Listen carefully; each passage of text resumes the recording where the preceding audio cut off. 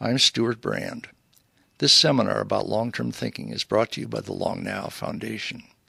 If you would like to see high-quality videos of the talks in the series, including this one, they are available online for Long Now members at longnow.org. Well, hi, I'm Stuart Brand from the Long Now Foundation. It's pretty interesting to hold a whole year in your mind for a few minutes like that. What it would be like to experience a whole eon, the events that occur in eons on the planet. I was talking with our speaker tonight just a few minutes ago, and we were talking about once you get off out into a boondock, even a pretty close boondock, or even just look straight overhead from the exploratorium, you get out of the short now pretty fast and engage a different frame of time.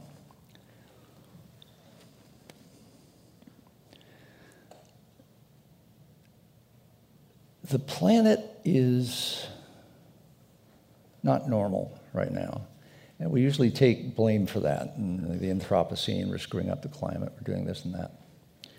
But it wasn't normal before we started screwing it up. We're in an interglacial. Normal in the last few eons has been ice, and normal at other times has been seriously different from the current. I think this is I just realized as we start exploring other planets or knowing more about other planets from remote sensing, we're not going to find them in a state of welcome to humans. We might put them into a state of welcome for humans if we're powerful enough to get there. But planets do lots of strange things. And what's wonderful about this one is that it doesn't do the same thing everywhere. And so we have a speaker who is intrepid enough to go to the places where it is extremely out of this period of time. And so he's a lot more than just looking up from the sky at the exploratorium.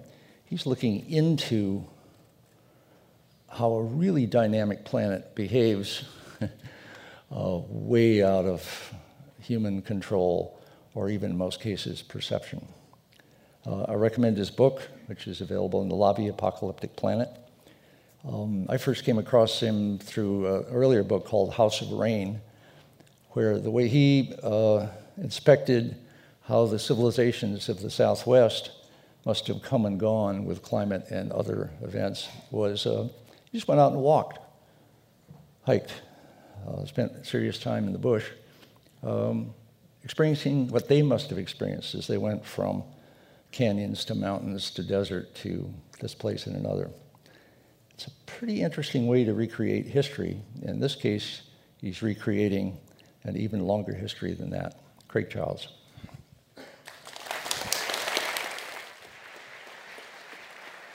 Thanks, Stuart. Appreciate it. Hi there. I'm just down from Alaska. Been out traveling, seeing things, looking at the planet, looking at ice up in the mountains that are just mouthfuls of glaciers coming down into out of the Kenai Peninsula and down over into Prince William Sound, places where ice is floating out in the water. Right now, it's melting. It's heading into high summer. And up there, the sun's not really setting. It's just doing that tilted hula hoop that it does in Alaska during the summer. It changes your perception of time. I saw the stars for the first time 2 nights ago. I haven't seen them for a while before then. This planet we live on, this earth, is a storyteller. Everywhere you go out there, it is telling a story in the way that wind moves across rock, the way stars move through the sky and the moonlight comes on. You go out there and you move in it, and you can feel time around you. You can feel the forces that affect this planet, forces that collide and forces that intertwine and create. You really get a sense of how time unfolds when you're out there, when you're in it. when it's live and it's real and it's under your feet and the sand is in your teeth and you're drinking the water out of the cups, out of the holes in the rock where the rain gathers. The earth is a storyteller. Everywhere you go out there, it tells a story. I stopped in Yosemite National Park for a couple days on my way through to here, and I realized out there how clearly you see it when you look at this landscape. This is this morning, sunrise hitting Half Dome, and you look at this and you see that things are on a completely different scale than they should be. That you look at the creeks in Yosemite, and there are these little creeks flowing through these big drainages where the scale is off, and you realize that something big happened here. Go back to the end of the Pleistocene. Go back 12,000, 15,000 years ago as the ice was falling apart and melting, and rivers were just roaring down out of these glaciers. You walk in this place and you can see what happened before. You can see the other times around you, and you get a sense of how time moves, that it comes in these small increments of the shadows moving over the rock, and in these large increments of being able to see where the glaciers just poured and flowed through these valleys and filled up these valleys until the mountains, just their summits were sticking up above the ice. The first thing I did when I got there is I put my back against some of the ice-polished granite, and I just looked up at the sky and watched the clouds move and just marveled at the fact that this big old granitic batholith was shoved up into the sky in a place where the glaciers would climb all over it and sculpt it. It's like putting a big chunk of marble on a sculptor's front doorstep and saying, "Have at it." And that's what happened to Yosemite. The ice went and had at it. And you're thinking in those time scales at the same time that you're watching the shadows move across the rock. You're watching the day progress, and you're feeling underneath your feet that slick polish of granite where ice has been moving. Everywhere you go out there, it tells a story. While I was there on my back, I realized that I hadn't put the pieces together, that I had just been in Alaska traveling on an ice field that has swallowed a bunch of mountains, and I had been skiing with sleds and ropes across this ice field, and now I was at the bottom, on my back, looking up through what would have been 1,000 feet of ice, so I could see myself skiing way up there, way over my head. This is what it looks like here, and this is what it looks like there. This is the Harding ice field, which is about 1,000 square miles of ice sitting up on top of the Kenai Peninsula with glaciers pouring down, and it is an elemental landscape, which is what I'm really looking for. I go out into the world looking for these places that are reduced, that are primary, that come down to white, ice, snow, rock, these nunataks, these summits of mountains sticking up through the ice. You know, I was looking at this picture right here, and then looking yesterday at this in Yosemite, and realizing, these are the same things.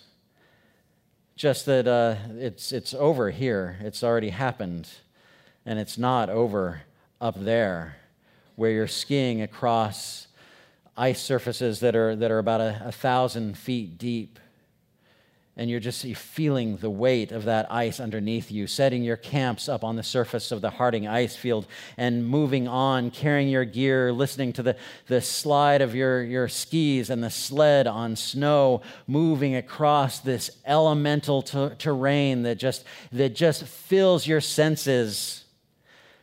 The crevasses that are the size of buildings that drop down into darkness. You want to go around those. Don't go through them.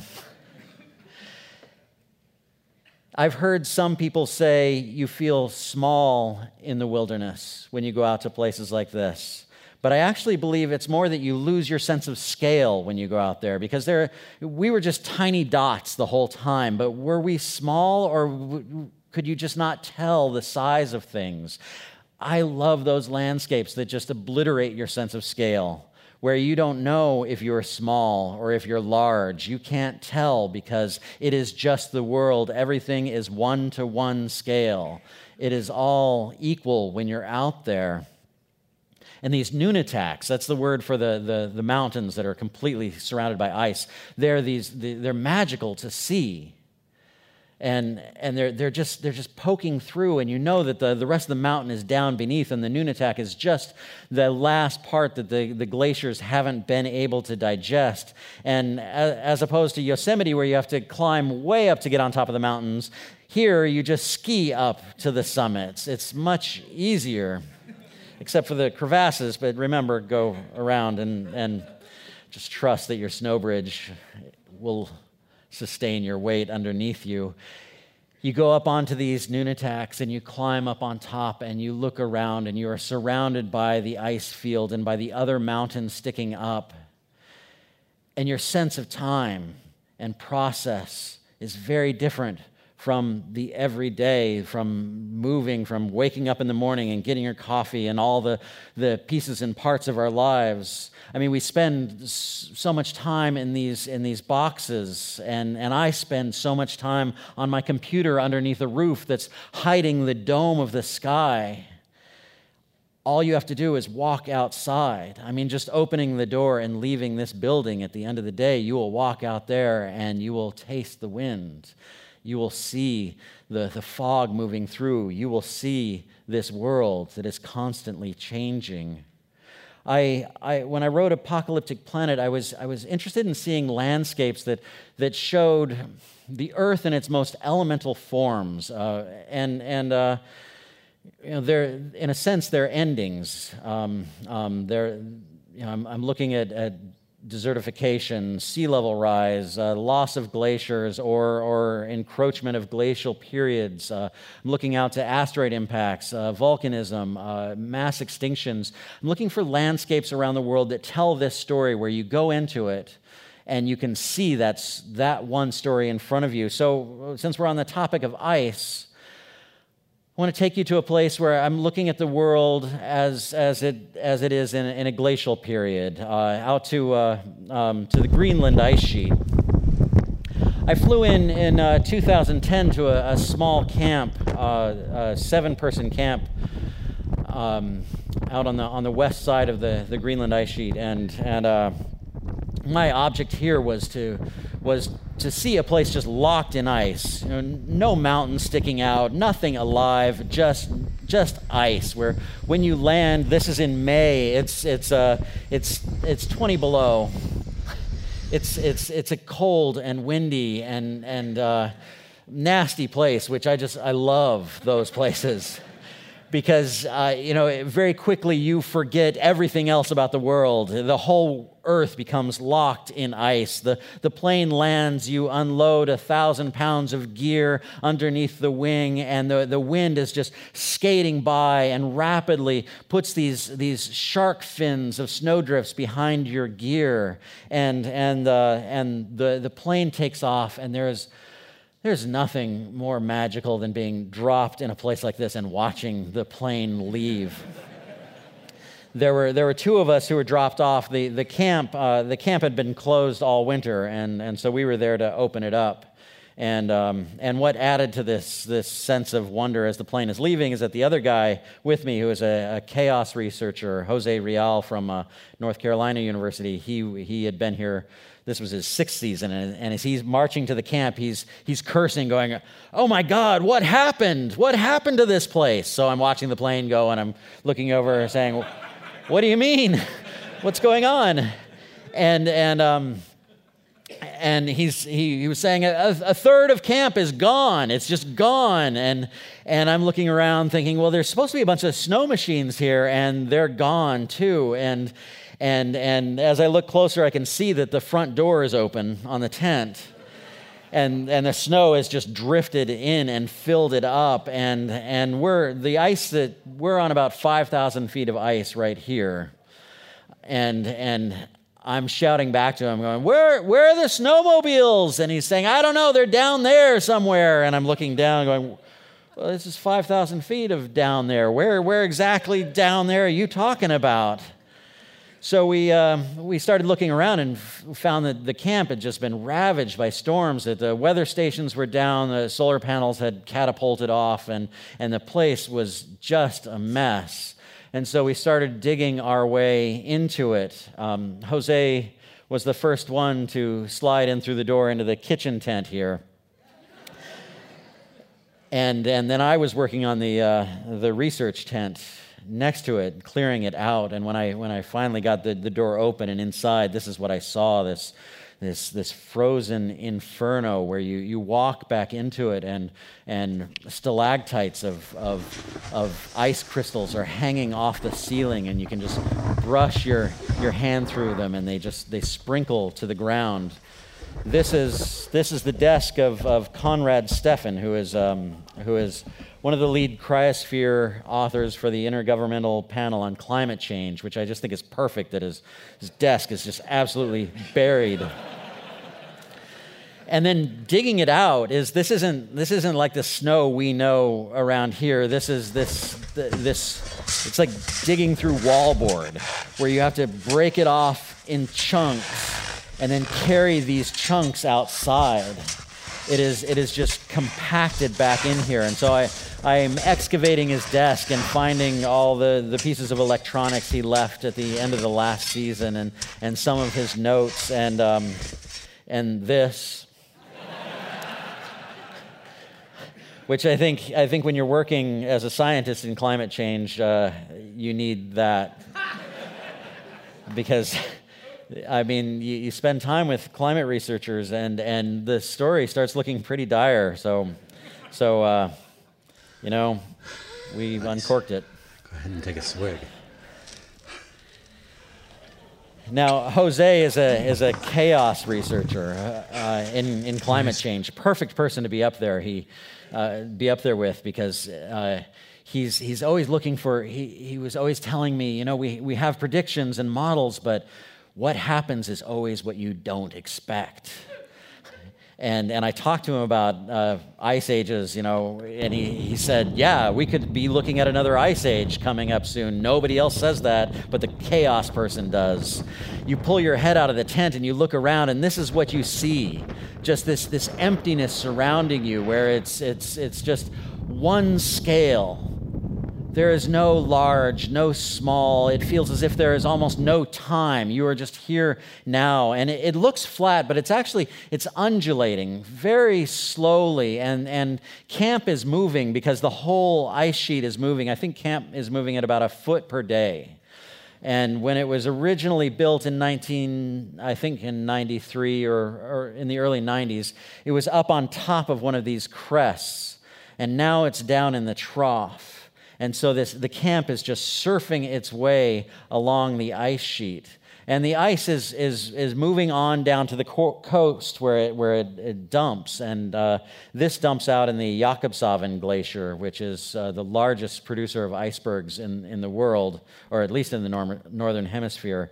And the same year I was out, this footage was taken at the end of the Jakobshavn Glacier of an iceberg a few hundred feet tall breaking off and then collapsing. So this is where camp is heading. Eventually, it will drop into this, and maybe that's where we're all heading eventually. And you go down to the Jakobshavn Glacier, and you watch these icebergs coming off. It's just like these floating white cities out there, just constantly being produced and moving out in front of you. To give you a sense of scale, there's a 40-foot long boat right over there.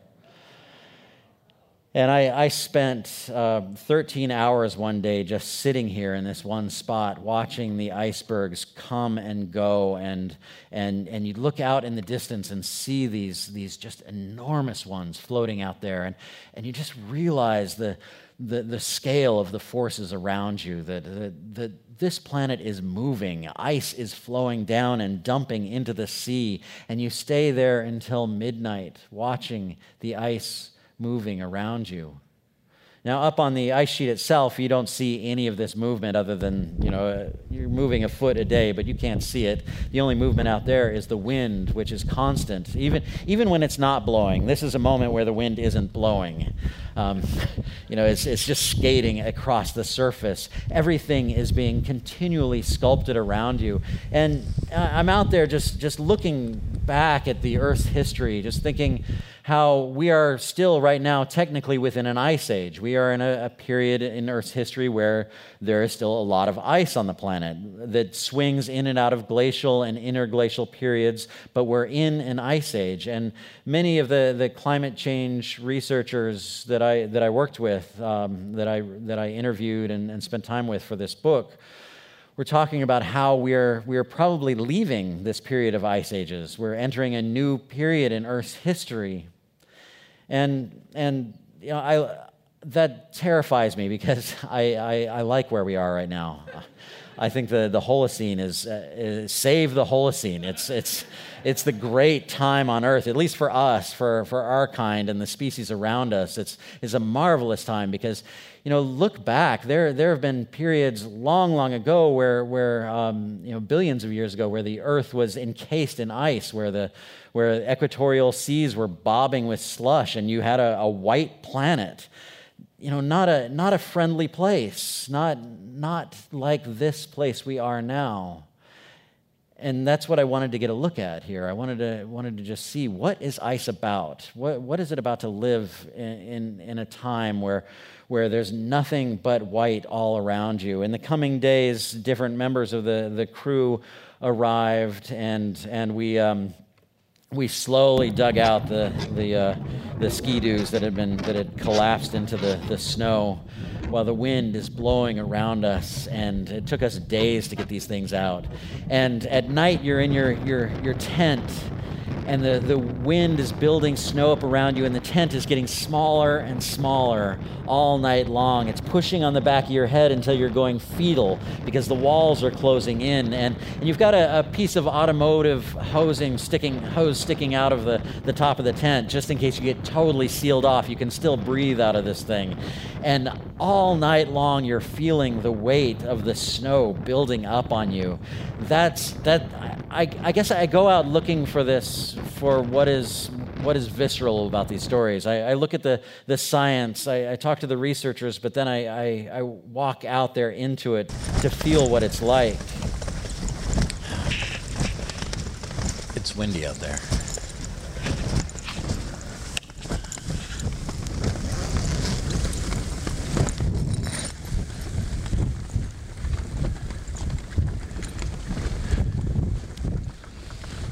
And for me, it is just so beautiful because it's reduced. All the pieces and parts that we're used to are stripped away. I think I'll stay inside. And you go out in the morning and you look at these shapes that the wind has sculpted around you, these beautiful teardrops and starships of snow. You can see the processes of the planet on so many scales when you're in places where it's just reduced, where it is ice, it is sky, it is wind that is carving these forms across the surface of the ice sheet. And I want to be there when it's happening. That's why I'm excited to be on this planet right now. As we're talking about going from the Holocene to the Anthropocene, as we're talking about major changes, there's something about being there when it is happening. I went to the research station in May because I wanted to see the transition from winter into summer, which is like a 6-day transition. The temperature is going up by half a degree per day. I wanted to be there at that moment where it happened, where you could sit on the south-facing side of the tent and it was warm, where the plexiglass window on the kitchen tent had been frozen solid, just this block of ice, and then it melted. And the reason camp was originally put in this spot was this is where the snow never melts. This is where the glacier, the ice sheet is continuing to grow, and so they're studying the movement of the ice at this spot. So this is continually winter here. Even in the summer, it stays frozen. But while I was there, it warmed up. It warmed up enough that you could go outside and you could take the first showers, and ice turned from this into this. It started to melt. And like I said, this is 2010. A couple months later, this is an aerial view of the camp. You can see that the melt has come inland and just gone past the camp. So a place that has remained frozen year-round is no longer frozen. It is melted out. There's the camp there. And for the first time since the early 90s, this camp completely fell apart. And you see the change happening. And yeah, we live on a planet that is constantly changing. I mean, we live on this planet of cycles, of rhythms, of seasons that happen throughout a year, seasons that happen over centuries, over thousands of years, swings up and down, but then you have episodes, you have moments of sudden change. And that's where Jose, the chaos researcher, kept talking about these jumps. He would say, yeah, the Earth is going into one of these jumps, and you don't know what is going to be on the other side of those jumps. We're talking as if the Ice Age has ended and we're leaving the ice, but you don't know when it jumps. It could go anywhere. We could drop back into a glacial period. We're experiencing a jump.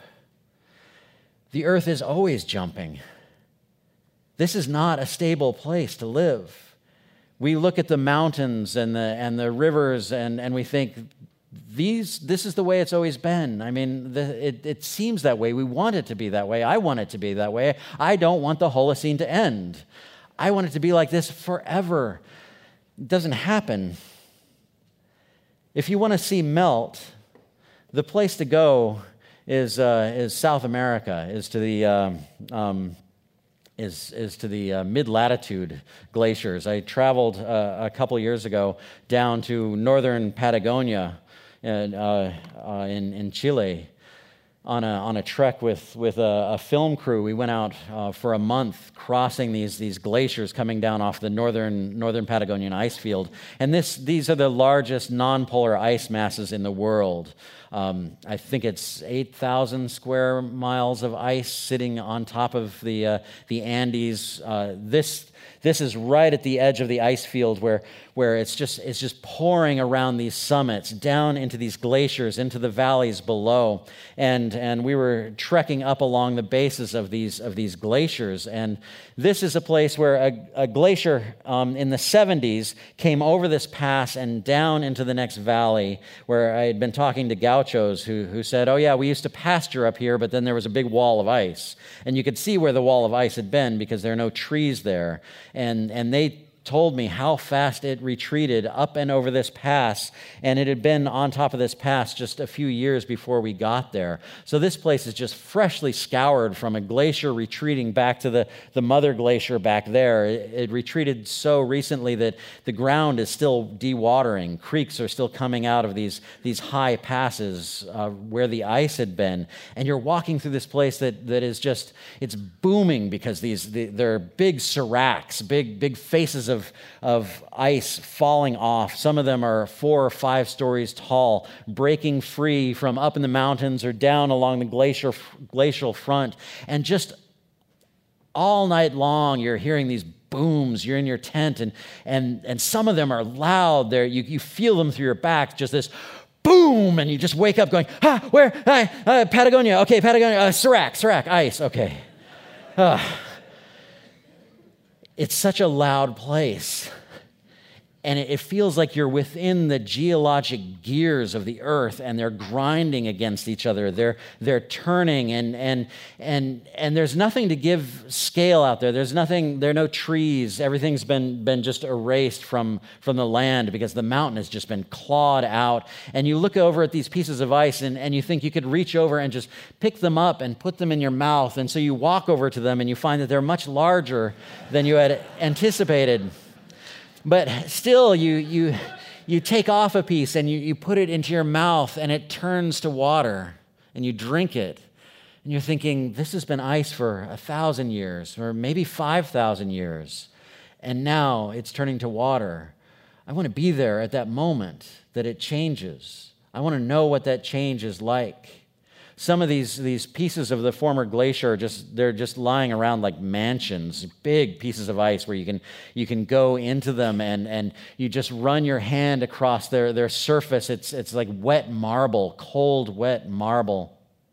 And we all relate to it differently. This is a friend who is a rock climber named Timmy O'Neill, kind of a crazy guy. This is his relationship with these pieces of ice. Awesome ice cube. Oh, we could have the world's largest gin and tonic. What we need is a really big tumbler, a giant lime, and a shitload of gin.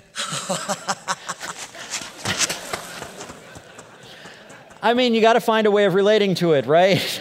I found while writing Apocalyptic Planet, I did not want to just be writing about how it's all coming to an end. Like, yes, the world is ending. It's always ending. The end is not a moment. The end is not, there's a flash and it's all over. Suddenly everything's covered with ice, or suddenly it's all melted and it's all desert now, or everything is extinct all at once. The end is a process. It's something that it's change.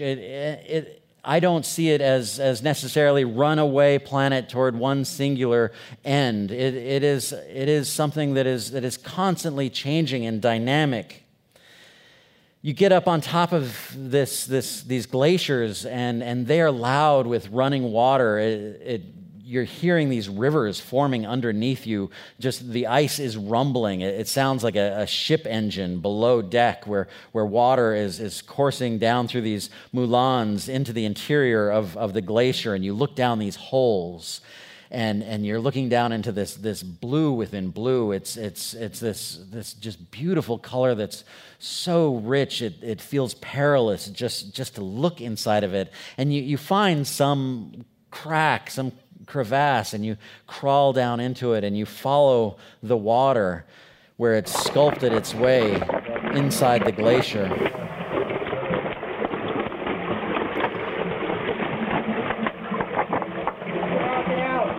And you think that you'd feel claustrophobic in here, but it feels like you're being held in the blue palm of the earth. And you just wedge by your shoulders and try to lean out as far as you can to see around the corner where the water is flowing down inside the glacier. This is the head of the Rio Baker, the largest river in Chile, and this is where it begins. We actually, on this trek, we started there, and as soon as the river was large enough, which is not far down from here, we moved to kayaks and rafts and ran it all the way out to the sea just to complete the whole cycle and then back up to the glacier. We were making a circle out of ourselves.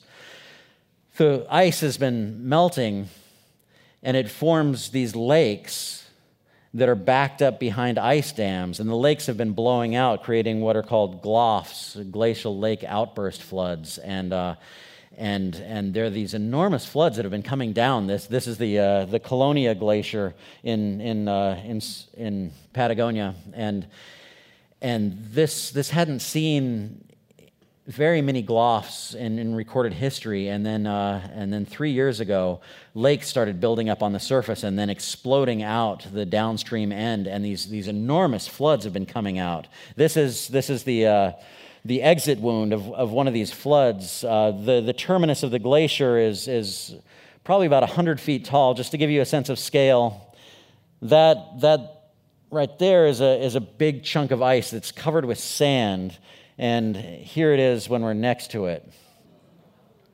And these things are just are exploding out of the end of the glacier in these floods. And the floods are large enough that they travel 40 miles downstream. They hit the Rio Baker, which is an enormous river, the largest in Chile. And the floods actually turn the river around, and the river flows upstream for 20 miles for the next few days. So it's flooding all these upstream towns. So these are significant events, and they're happening right now once a month. So these floods have been building up, these large lakes building up, exploding out the other side. We paddled this ducky out to get a look at the terminus of the glacier, where it's just junk. It's just floating pieces of ice where you put on your crampons and you try to walk across this stuff, but you're walking on rolling logs of ice, and I do not advise doing this. But when you're out there, you're hearing the glacier cracking. You're hearing the terminus, and we're thinking, okay, well, a flood could come, but we got like a 3-hour window here to get in and have a look at it and get out, and there's not going to be a flood within those 3 hours. And I remember at one point there was just this sound that sounded like a metal I-beam snapping in half in the terminus of the glacier. It was just this ping, and we all just stopped. And we're just staring at it, just waiting. Is this thing going to open up? And out comes the flood, and just that moment of looking at each other, and going, "No, everything's fine. Just keep running around like wild monkeys out on the ice." And it gradually builds in intensity, growing in ferocity, until it's this massive force, like Vishnu, like this juggernaut, destroying everything in its path. Do you want to be a chicken, a goat, a horse, a pig, or a human? In its way? No, you don't. You want to run really fast. The clouds coming! Look out! So here's a 200-foot deep meltwater lake, and you can see it just drain out right there. And this is, I believe this is an image per day. So this is across the length of a summer. This is just one lake, and once it blows out, the ice seals back up, and the meltwater gathers behind it. And like I said, that's about 200 feet deep. And then, boom, it goes out. So it goes out rapidly, and then it blasts out downstream. And you go down into the valleys below, and you just see, this is where... This isn't the flood, but this is where it would enter the river. This is the Rio Baker. You go down into these valleys, and it's just devastation. What this flood hit this valley in, I think, 1986, and it was a forested valley with a fairly narrow glacial plain in the middle with a river running across it, and this flood just took out everything in the valley floor. And I talked to the gauchos who saw it, who got their livestock, or some of their livestock, out, and they were just overwhelmed by the sight of this water moving down, the boulders that are moving around in this, just huge rocks carried down in these floods. You're up in this, and you realize things move on this planet. Things are not still. Everything is turning, and you try to be there when it's happening. You get up there and you look at a valley that has been scoured out. This is down below the Colonia Glacier, where the forest used to run almost from wall to wall with a river down the middle, and it's just cleared out. I look for that. I look for those elemental places. I look for where the earth tells a story, where it makes you realize that you are on a planet. I think it's so easy to go through our lives and not realize what we're on top of. I forget all the time until I walk out and look up, and you realize that you're on a ball in space, surrounded by others, and you look at the others, you look at Mars, and you go, God, what happened there? What went wrong?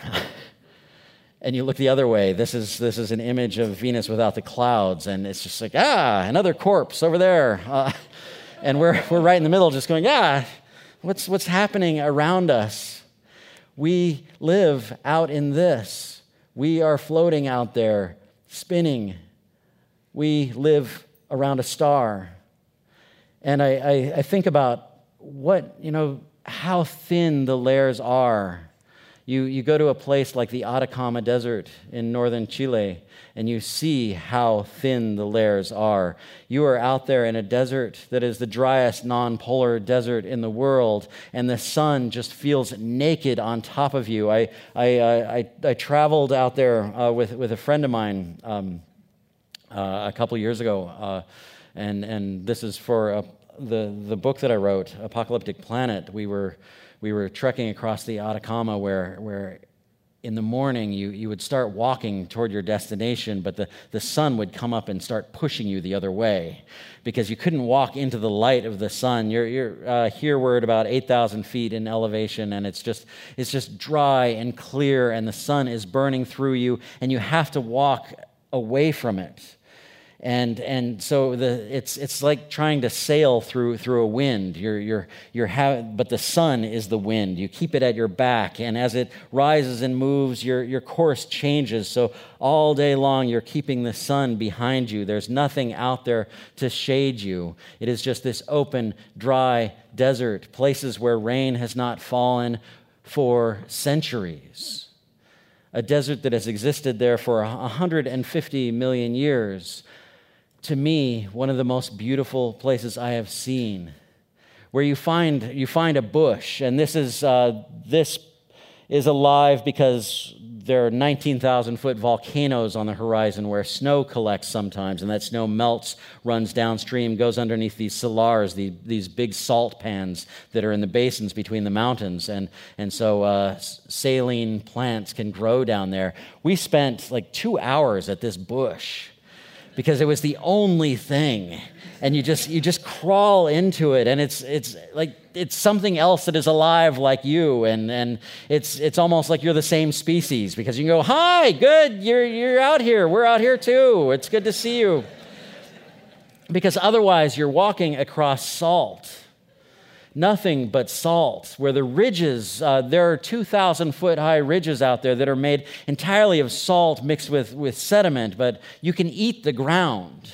You get down on your hands and knees and taste it. And you can taste the good, clean salt, and you can taste the salt that is full of heavy metals and arsenic, but you eat it anyway because you have to. How many places can you get down and actually taste the ground? And the salt it's hard. It is not a soft substrate.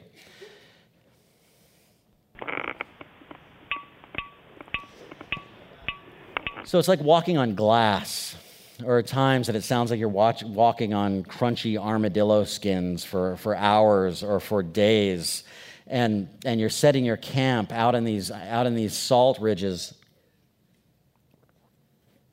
I was looking at this place and imagining, okay, so this is the end of the world. This is the sun is going to be a planetary nebula soon. The atmosphere is being stripped off. This is it. This is what it would look like. The ocean's boiled away. The mountains on the horizon might be the Hawaiian island chain sticking up, and you're down at the bottom walking around these pillars of salt. And when the sun rises, the salt expands, and so it makes noise. It pops. So it's kind of loud at times, where all around you you're hearing these crackles and pops and zings of the salt expanding, and you walk up to one of these pillars and put your ear against it, and you can hear inside of it just these zing, pop, crack, crack, ping. It's a bizarre place. You should walk across this sometime. It is. You have to carry all your water. So you're walking with probably an 80, 90-pound pack to start with, and every night it gets cold enough that your water freezes, so that in the morning you're walking along and the ice is sloshing on your back. And you're spending your day walking away from the sun, and then the sun sets, and the ice or the salt turns molten, and then the stars come out, and just brilliant sky down there, so absolutely clear. I mean, this couldn't have been more than 15 seconds. So this is what you are looking at. You are just with your back against the salt, looking up at the sky as your water freezes in your pack. And in the morning, the sun comes up and explodes across the landscape where you walk for days and you don't see a living thing. You don't see a blade of grass. You don't see a fly. You don't see an ant. It looks like the surface of Mars. This is a picture of Mars here, and that's where we were. So that's it. You're on another planet right now. You're on a dead planet. But then you find something out there. You find this dead bush, which is, pretty much life. Maybe there are a bunch of these on Mars. We should look around and see if there are any of these bushes hanging out, because this is another one where I spent a lot of time just on my knees in front of this thing going, it was here. There was life. Other things like us out in the Atacama Desert, things that somehow lived here. There's no shade. There is shade, but it's down in these holes, these sinkholes. You look down into them. This is the picture JT took right then, looking down into the sinkhole, and it's basically razor blades of salt, and so, but you want shade. So you gotta kind of wedge yourself in and climb down and get into the bottom of one of these things, and it's nice and cool down there, but it's hard.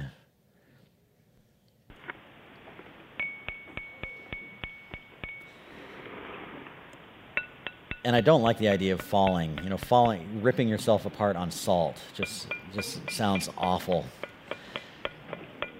But this is where you take your shelter, down in the bottom of these holes, looking up at the circle of the sky like you're down inside of some kind of well drilled down into the salt. I love this stuff. I live for this, to go out and wander across it, walking across these salars. I had kind of hoped that this was going to be like the Salar de Uyuni in Bolivia, which is this enormous salt flat that is actually flat. You could roll a cue ball across it.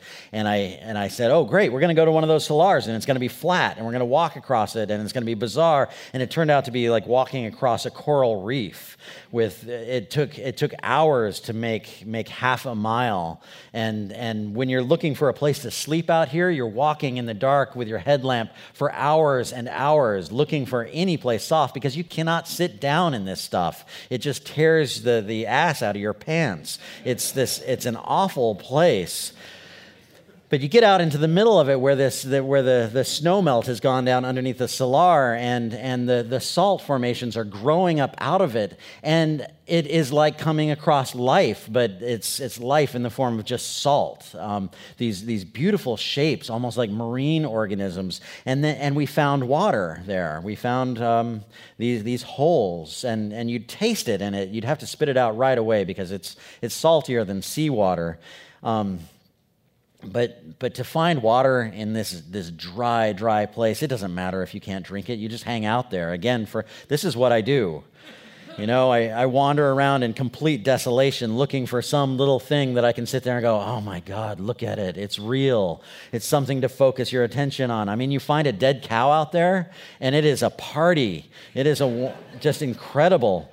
And you look down into these water holes, and the salt crystals are growing inside of them. We found one that was flowing out. It was coming out of the hole and flowing across the salar. So there was this river with salt grasses growing in places along the margins.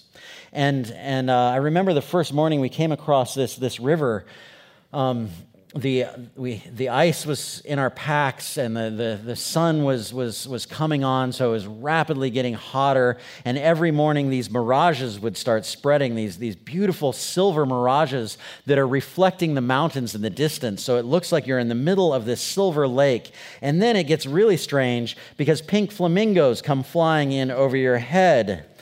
And the flamingos are coming and straining brine shrimp out of these water sources. But that's where you're at the end of the world, and there are flamingos, and you're just looking at it saying, yes, this is what the planet is about.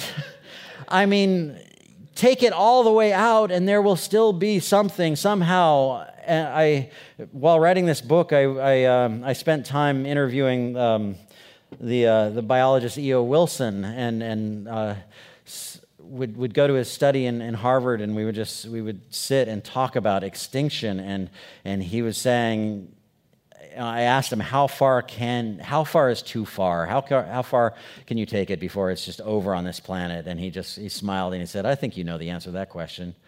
You can take it all the way. You can kill off everything, and still there would be microbes here. So life wouldn't end, but do you really want to take it that far? Do you really want to see the world end like that? And out in the Atacama, there have been cores taken out of the salt, and microbes have been found suspended in halite inside of the cores that have been revived after 40,000 years. And so you realize that life is very resilient on this planet. It lives inside of the salt. But that's not life. That's not the Holocene. That's not this moment. I'm interested in seeing what the end looks like. But I want to come back. I want to come back to the world. I want to leave this place and come back to where the trees are growing, to where you can drink clean water. I'm interested in these places where things change. I'm interested in where the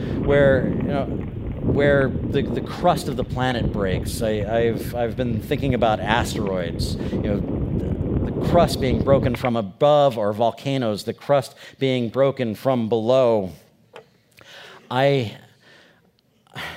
I've always wanted to get out around live lava, so I traveled out on, actually with JT, the same person I was with in the Atacama. We walked out into the on the Big Island of Hawaii, into the East Rift Zone, where there had been subdivisions and pieces of jungle several weeks before, and the flow had completely covered them over. And we spent time with a guy living in the last house at the edge of the lava flow, and he was so excited about this. And his house has since burned down, and he just couldn't wait for it to happen. He was this lava junkie who, you'd be sitting drinking tea with him and looking out the kitchen window, and you're just looking at total devastation out there, just black, steaming masses of rock, and you're drinking tea going, oh my God. We are at the edge, and he told me what to watch out for, the places to walk, the places not to walk, and he showed me over a period of weeks as I came and visited with him how the lava around him was rising and falling. The hardened lava was, you could see where the actual liquid lava underneath was pushing up, and he's just going, any day one of those is going to blow, it's going to break, and it's going to start coming out. And so we waited until you could see a little bit of glow at night.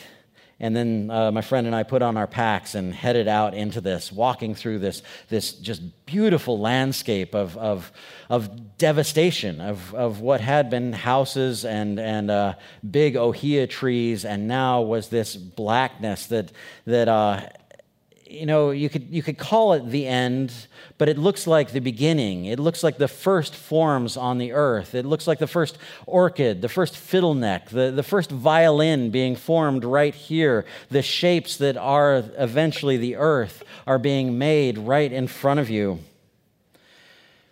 We'd set our camp out in these places where in some spots you can't sit down. It's like walking across the top of a wood stove, and you're just you're moving fast, and you spit on the ground, and it doesn't sizzle, but it dries up quickly. And we'd be tapping our sticks, going, how this sounds kind of hollow. Like when it breaks through, what's it like to fall into a pit of lava? What does it feel like to be tumbling down into it? We'd come across these formations, tumuli, these blisters, and the air above them is just blurred with the heat that's coming out. And you walk up and you feel this column of heat. You don't get too close, but close enough that you can feel this heat just shooting straight out of the ground. And you look for it at night. You look for the glow and you head for it. And it is this amazing front of lava moving about that fast, at least where we were, and just picking up pieces of rock and picking up what had been liquid the night before and carrying it along. You hear these scratches and these pops and hisses as glutinous masses of lava come pouring out, turning black and then opening again, and rivers picking up speed and closing down and damming and pouring all around you. And you're having to keep track to make sure you're not closed off by any of it. You can't get too close. You can get 5 feet away and it strips the sweat off of your face. You can get 3 feet away and it feels like your eyeballs are going to pop. That's about as close as you want to get. But you've got to see it because it's coming out of the ground and flowing around you. This is what is under our feet all the time. This is what is pushing tectonics, pushing continents into each other, tectonic plates moving around each other. I carried around the video camera and just took images or took little clips of the lava as it's forming, these beautiful bellies like the sun coming out from inside of the planet. I carried a penny in my pocket as maybe an offering that I was going to go up and throw it into the lava and watch it melt. I had this vision like when in Lord of the Rings, when Gollum fell into the lava and the ring melted, that's what was going to happen. I was going to throw it in, and I imagined the lava was going to be like pudding, and it was just going to sink into it and melt. And I had this whole idea in my head of just saying, okay, this represents my civilization. This is human history right here, and I'm going to throw it in and just watch the enormity of the planet swallow it. So I lifted it back, I threw it in, and it went ping, and it bounced right off. And at that moment, I realized where we are. This isn't pudding coming out of the earth. This is molten steel. We are on this molten ball where it's pushing up underneath our feet all the time, pressing against the surface of the planet. It's easy to imagine the surface of the planet is what is here, is that it's the oceans, it's the crust, it's where we farm, where we live, but it is so thin. And you go to these places where you can feel it underneath you. The reason I was traveling there, I wanted to see succession. I wanted to see what happens when a subdivision and a forest get just taken back to zero, and how long it takes for life to come back into these places. And there are these features that are known as kapukas. A kapuka is a place where the lava flows around something. And so you have lava to the horizon all around you, and then you have this little forest in the middle where it just happened to go around this one spot. Here's a kapuka from a couple decades ago where this was a subdivision, and it's completely surrounded by lava. There is one house out there, I believe, where somebody still lives. These kapukas reseed the lava. This is where life comes from, that goes back into the lava. The crickets and the spiders come out of these forests. The seeds blow out into the lava. The ferns send their rhizomes down and start breaking apart the glassy rock and turning it into soil. This is lava that's about, I believe this is 4 years old. So these kapukas seed the future. And in Apocalyptic Planet, I'm using kapukas as the model, as this is what you want to have on this planet. You need a lot of kapukas. You need all kinds of ecosystems that have just strong ecological capacity.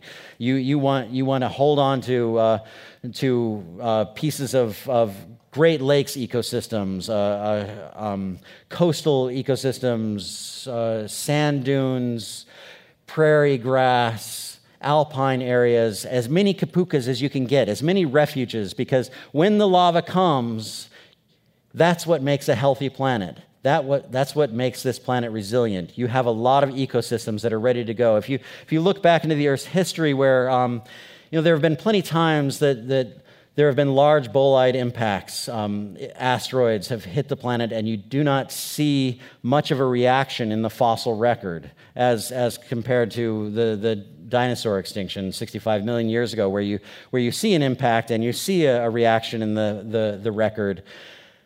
I think what's going on is asteroids are hitting at times when the Earth is really healthy, and it doesn't devastate the planet.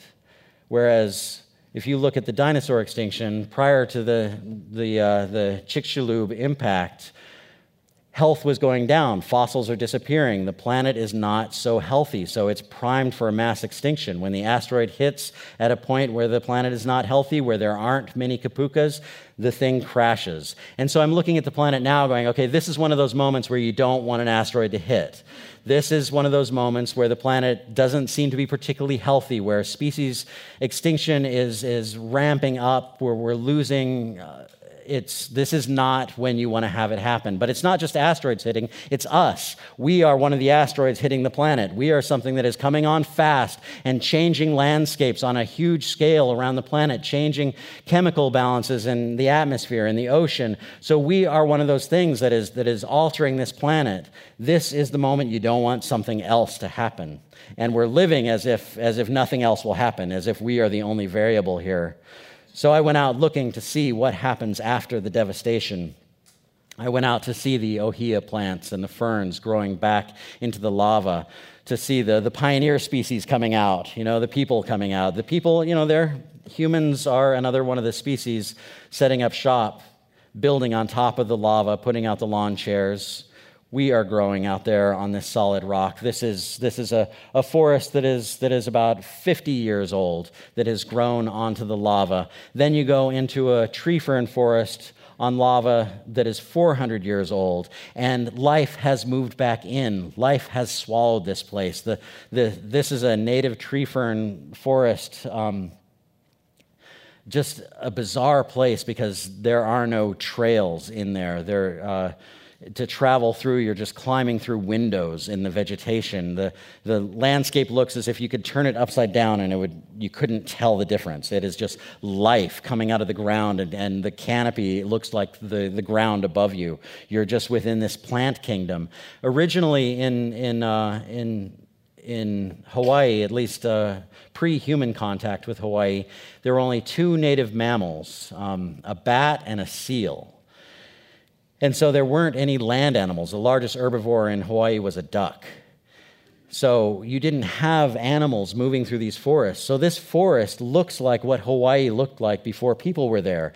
I've been in jungles in different parts of the world, and there are always animal trails. And this was the bizarrest place because there were no trails. This was a plant kingdom. And I'm looking at this thinking, okay, so this is after some devastation. Something terrible has happened on Earth, and this is what comes back. What's missing here? Mammals. We're gone. In fact, there are very few insects in this forest. The only time you really find mosquitoes out there are when feral pigs root up these tree ferns and cause them to fall over, leaving these holes where water collects, and you get mosquitoes. So most of what's going on out here are plants, and there are birds, but the native species of birds they're almost entirely gone from Hawaii. But this was my hope. This is where I was looking at it saying, it's not about us coming back. It's about the world living on, that you can't destroy this planet. But do you want to wait 10 million years for life to come back?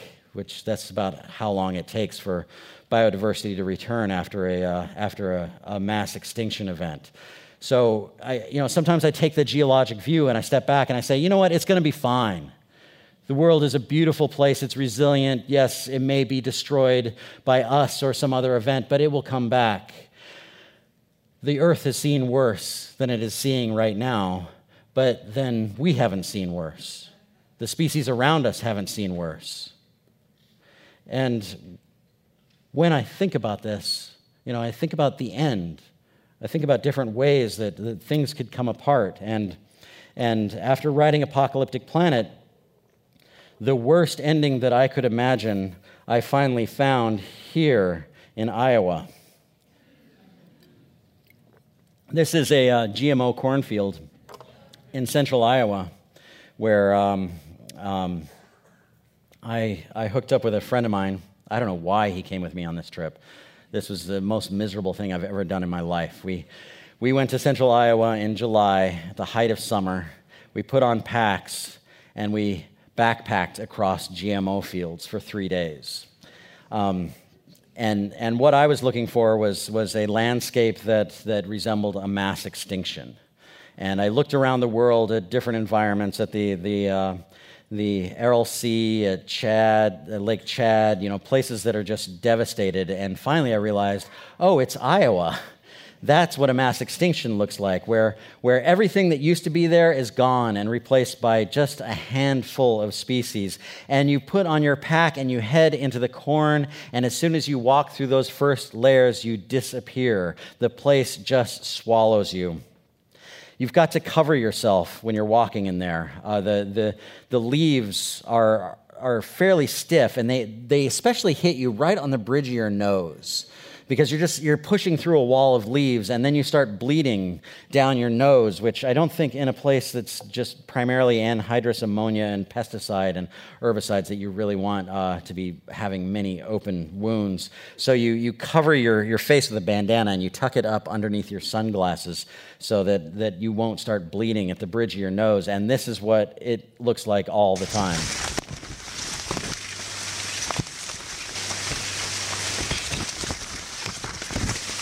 You're just pushing through corn leaves, and you can't see out of it. The canopy of the corn is about 8 feet tall, so you get a sprinkling of the sky. And when we were out there, it was a meteorological anomaly called a heat dome, where 900 new high records were set across the continent, and the nearest record high to us on the dew point was 129 degrees Fahrenheit.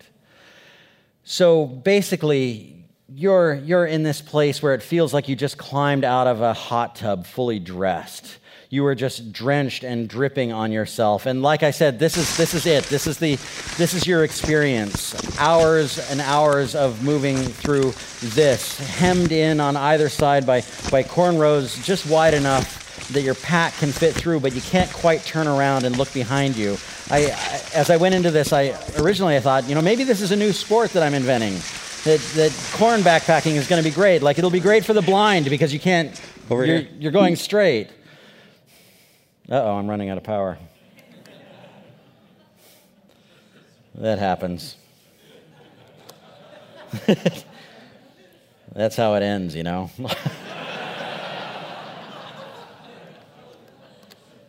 Work.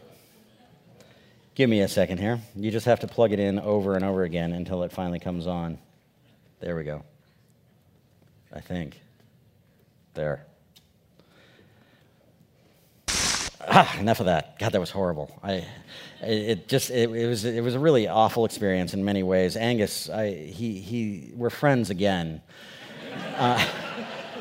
But my purpose out there was to see if anything else was alive in the cornfields, and I come back to tell you that not much is alive in the cornfields. There are some tiny little mushrooms growing in there, and there are things. There are deer that come through. We did run into one late one night, but it's hard to even find an insect out there. Everything is miniaturized. They're the smallest of spiders, the smallest of ants, and not very many of them. You can crawl on your hands and knees for 20 minutes before you finally find some other living thing in there. But, sometimes you will see a grasshopper, but the grasshoppers, most insects stay to the outside of the cornfield, the edges, because there's a gene that's in the corn that is a pesticide. So the corn is actually a poison to the insects. So there's this race between the grasshoppers and the genetic engineers because the grasshoppers are adapting. They're getting deeper into the corn, and the genetic engineers are pushing them back. And I'm thinking that this is a high-speed evolution going on right here, and the future of the planet is going to be corn and grasshoppers and everything that radiates out from them.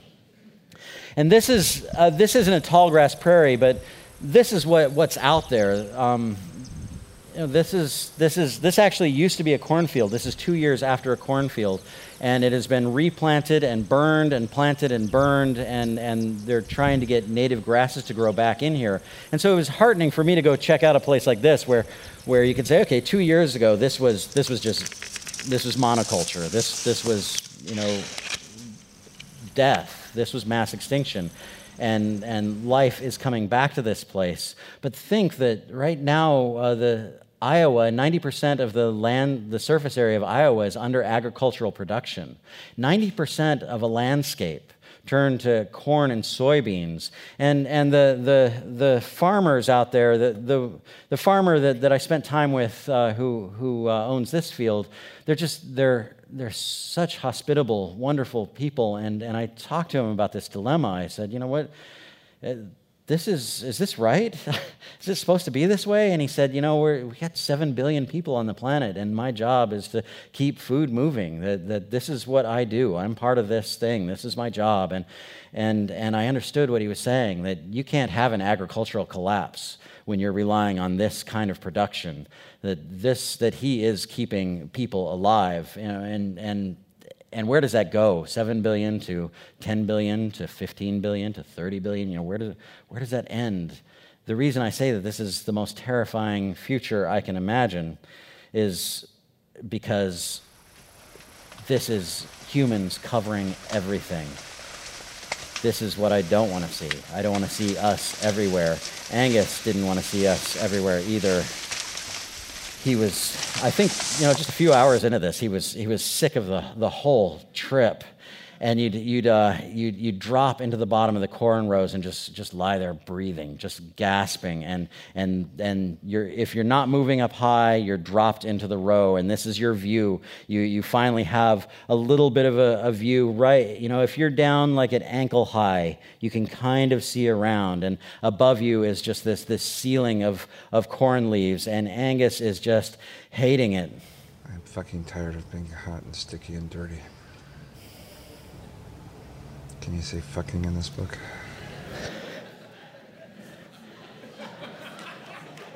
And you have to, right? You have to eat the corn.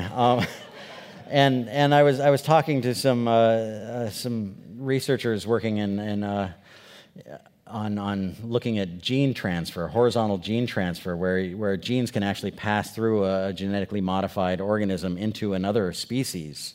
And they were saying, this is extremely rare. You don't have to worry about it.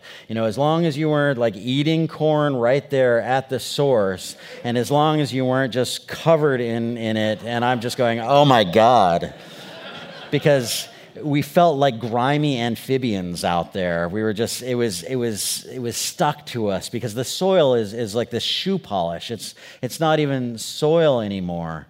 And this is what I'm afraid of. I'm afraid that we just keep going, that we don't stop, that we plant everything and there's nothing left. We consume the entire planet.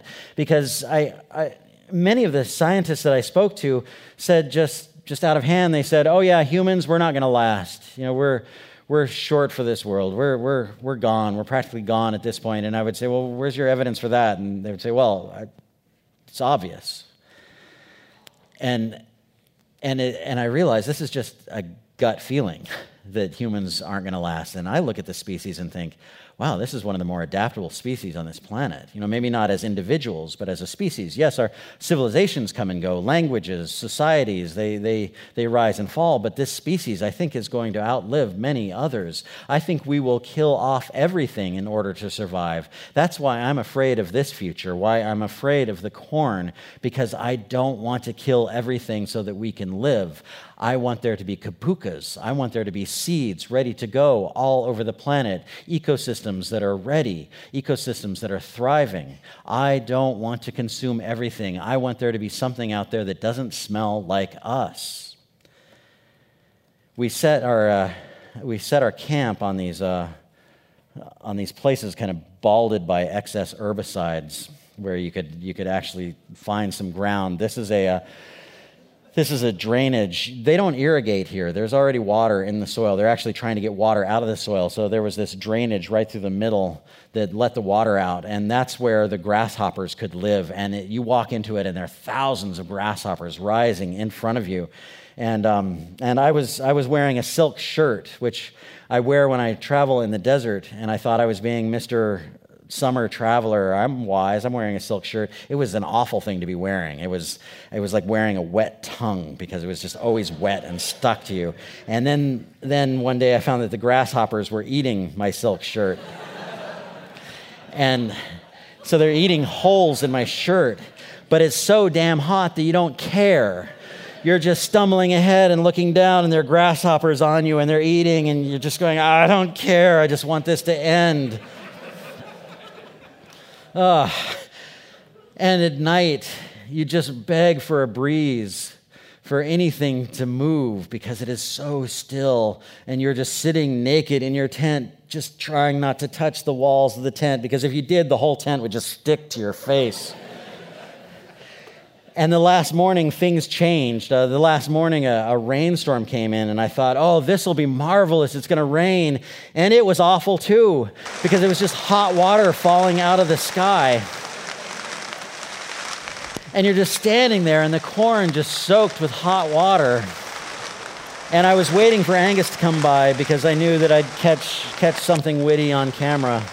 He would stop. We would have some conversation. I would get a little clip, so I just stood there waiting for him.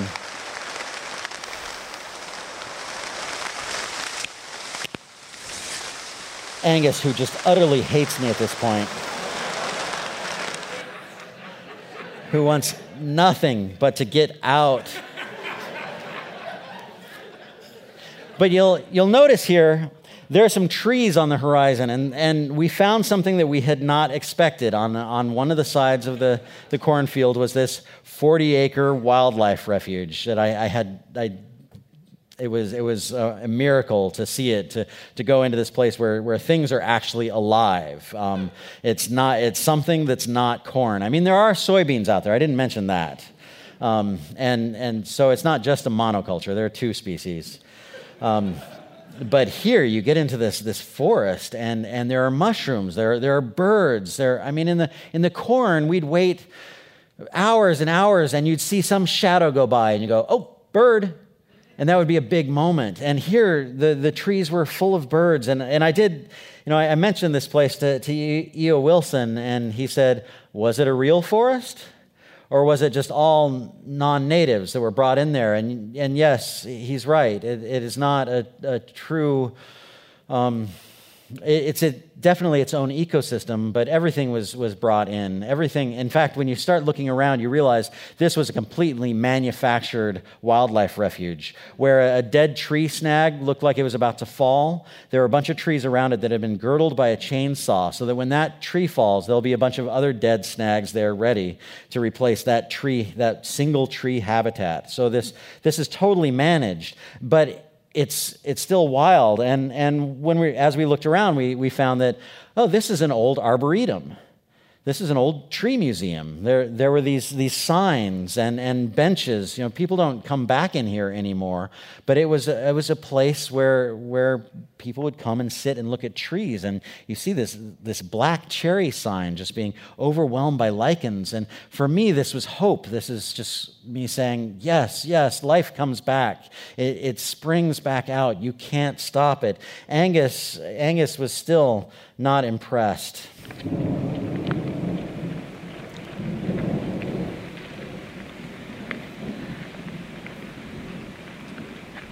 What I expected this trip. I had nothing witty for you. No, stop recording then. I guess I'm sitting here taking it, aren't I?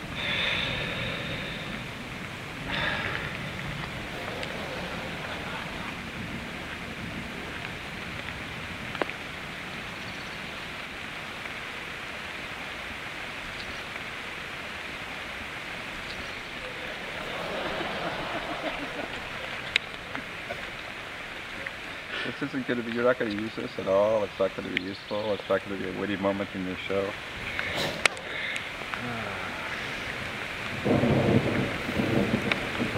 So walking through this forest, we found a creek. They call them cricks there.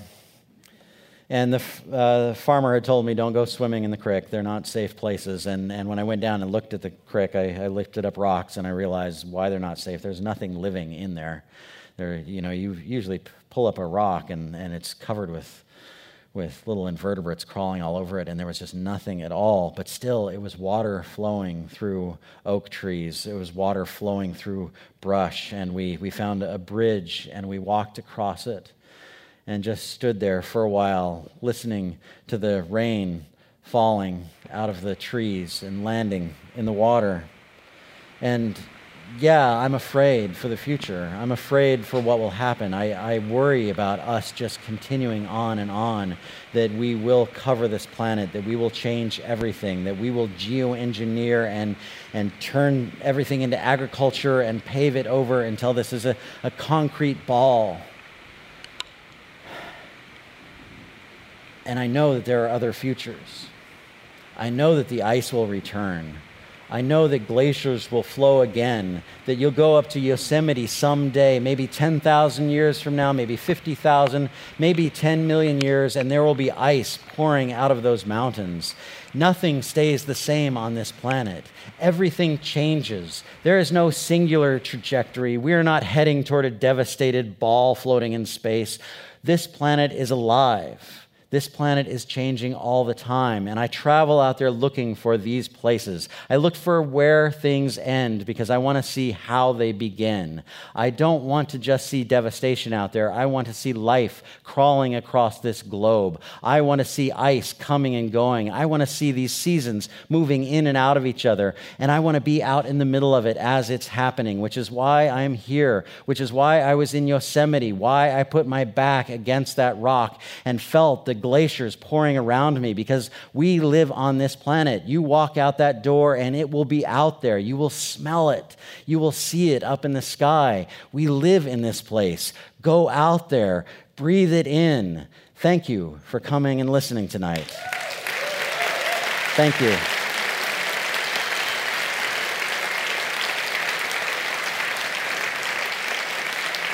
Thank you.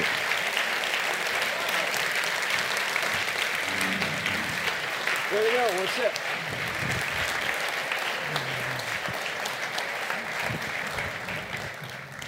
You know what got me on that last bit on the bridge was the sound of Midwestern thunder. Yeah. Which we don't have here. I grew up in northern Illinois in those cornfields. And those thunderstorms were sort of the planetary thing that happened to us. You'd see the wall of rain come up the street and just feel, oh yeah, this is summer. All right, we got some questions here. Hannah asked, what is the most stable, unchanging place on Earth now? I don't know, it might be the Atacama Desert.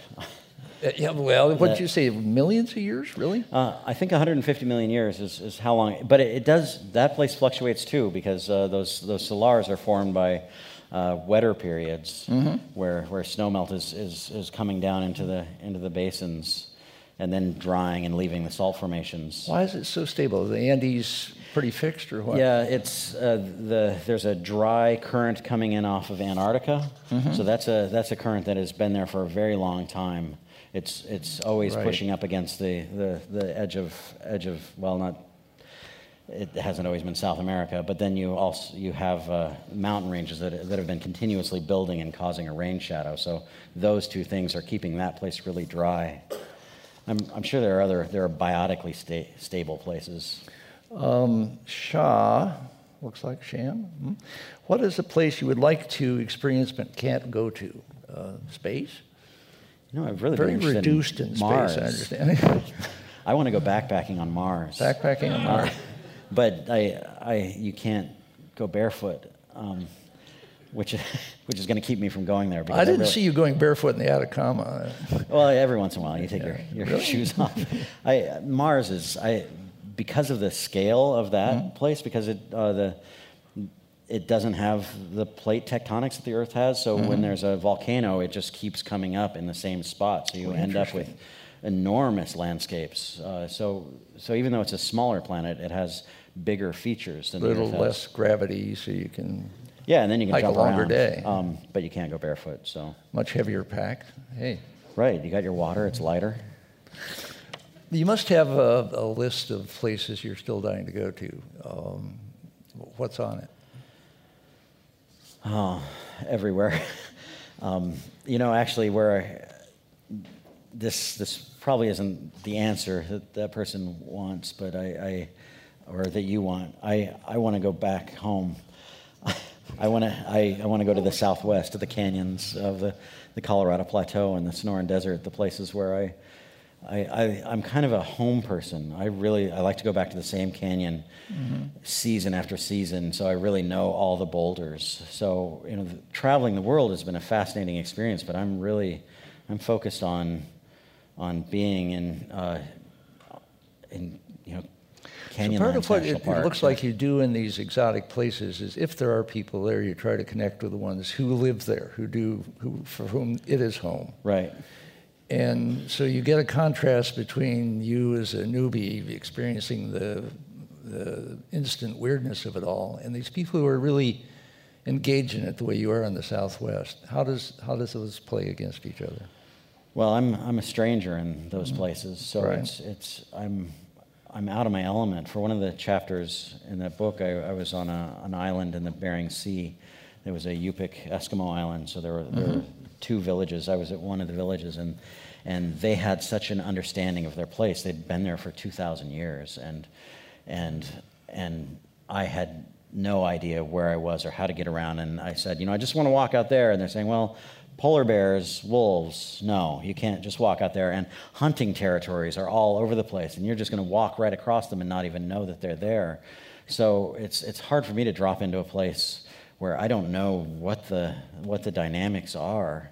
But then I slowly learn from the Yupiks. After 9 days, they finally say, okay, now you can walk. Now you can leave the village and head out and explore. So you're how old? 46. How long have you been in the part of the Southwest where you are now? All my life, Arizona, Colorado, back and forth between the two. What's the rate of, since you keep going out there and keep going to some of the same places, or do you keep discovering new things, or is the comfort that you don't discover new things, that it's all familiar now? No, I discover new things. I've gone down the Green River through Canyonlands down to the confluence of the Colorado, which is a 100-mile stretch of river, probably 35 times now. And every time at the beginning of the trip, I'm just going, yeah, this stuff is going to happen. You're going to find canyons you've never seen. You're going to come across rock art. There's always something. Now that seems like a kind of, when I visited, it seems like a really stable landscape. But you go along the same river 35 times. Is it different each time? Oh yeah, the flash floods are blowing debris out into the river, and so the river is changing every season, and canyon floors are changing, where you get in there and it had been boulders last year and now it's just sand. And right now, this is the season, the big flash floods are running out there. So things are changing.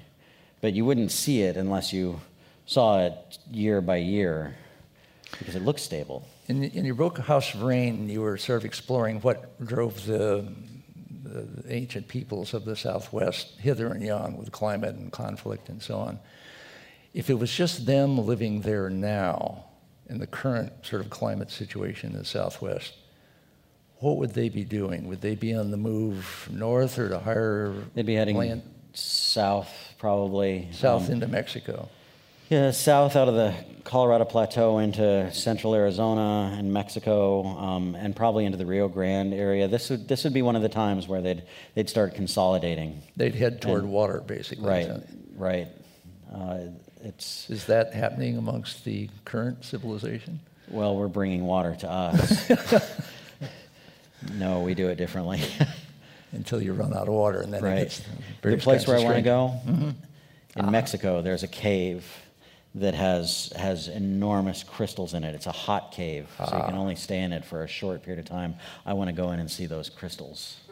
Is that doable? It's doable. People have gone in. Yeah. I've had some contacts, but then lost the. There's only so much one can do. Well, hang in. You're working on a book now. Tell us about the book. I'm writing about the first people to enter North America during the Ice Age. So it's a book that starts 28,000 years ago and ends 5,000 years ago. So I've been traveling up in the Bering Land Bridge area, and my reason for skiing across the Harding ice field was to get an idea of what it would be like to have to cross ice, granted from a 21st century perspective, but that's kind of what this book is about, is saying, well, here we are with 21st century gear trying to understand a Pleistocene world, but I'm trying to bring North America back up and say, this is what it was like during the Pleistocene. This is where the mammoths were. This is the range of dire wolves, of the horses and camels. Here's what people were eating. Here's how they were hunting. Here's where the populations were starting to grow. Here are the first kind of shadows and rumors of people, where people may have been 40, 50,000 years ago, but it's not certain. But here's where they were 23,000 years ago. Here's where they were 28,000 years ago. So there's a number of theories of when people came and where they came. And what you did in the Southwest is, by walking the land, get your own sense of which theories were right and wrong about what happened there. Are you getting a sense of which theories are right and wrong about when and how people got here? Yeah, and I think in House of Rain, I learned that, in a way, all the theories are right. They're all fighting against each other, but when you put them all together, you go, oh, all this was happening at once. And that's what I'm seeing so far, where it's not just that people came across the land bridge, or people came from the Iberian Peninsula and then died out on the East Coast, or the people came down the Pacific Rim. People were coming from everywhere. There were multiple points of entry, depending on, the ice was leaving the inside passage of British Columbia 17,000 years ago, and so there was a coastal passage that was open, and then the inside the ice-free corridor opened up in Alberta 13,000 years ago. So you can see these different times that people are moving in, and so you're revisiting all of the routes? Yeah, I'm trying to travel all the different ways that people would have come in and crossed the continent. So one theory, relatively recent, is that they came along the West Coast by water, I guess, along the beach and by boat and so on, and therefore were able to go quite a long way fairly early on. Is that your sense of things? Yeah, because you're finding these middens, bone middens, where people are eating fish that are deep sea fish. Aha. So they're going out to get them, and they're out on the canoes or kayaks or what? Do we guess? There's nothing. I was looking at umiaks, the big the walrus skin boats that they're using up they still use them in the Bering Sea, Western Alaska, and they're fairly easy to build, and they're sturdy. But it's not like people are just racing. This is taking thousands of years of just moving down, living, moving out farther, living, moving out farther. So it's generation by generation. Well, I wonder about that, because one of the things I got from House of Rain is that people moved farther, faster than many of the anthropologists and archaeologists thought.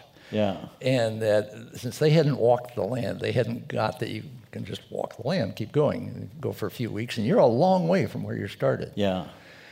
And then there's people like you who just want to light out for the horizon. And it seems like every society has. I mean, how could Polynesians have gone from island to island across the Pacific, heading to absolutely a horizon with nothing on it, except fond hope, and yet they would go those long distances?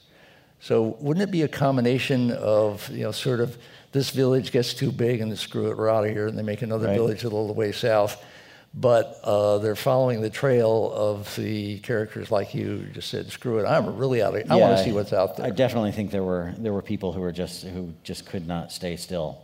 I mean, we're always there. Every species has individuals who just have to go, and most of them probably disappear, but some get somewhere and set up shop. I mean, when I came across the ice field, my object there was to say, hey, here's a bunch of crusaders, we're just out to have an adventure, and then the next trip was, my family coming up and meeting me in Alaska, and we went out with kayaks onto Prince William Sound, and I could say, okay, this is probably more what it looked like. Mm-hmm. Like, yeah, there were the people going across, going, yes, we're exploring, we're seeing what's next. But then comes the family, and you're not just out exploring, you're figuring out how many snacks do you have available to you.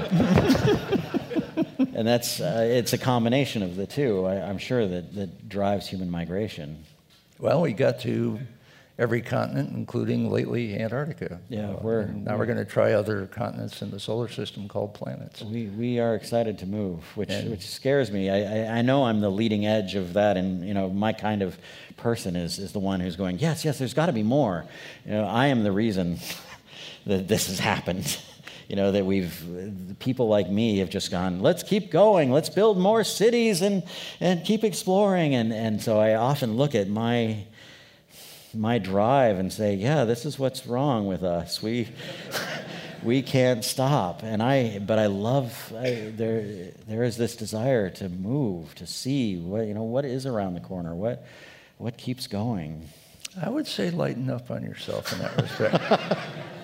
I think that your love of these reduced places of the wilderness is part of what lets everybody appreciate and honor them and be determined to help protect them. So you're going there and looking brings with it this sense of care and protection. Thank you for doing it. Thank you for having me.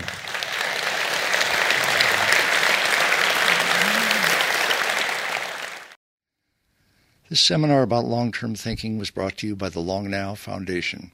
Thanks to Fora TV, you can see high-quality videos of the talks online by joining Long Now as a member at longnow.org. Thank you for listening. I'm Stuart Brand.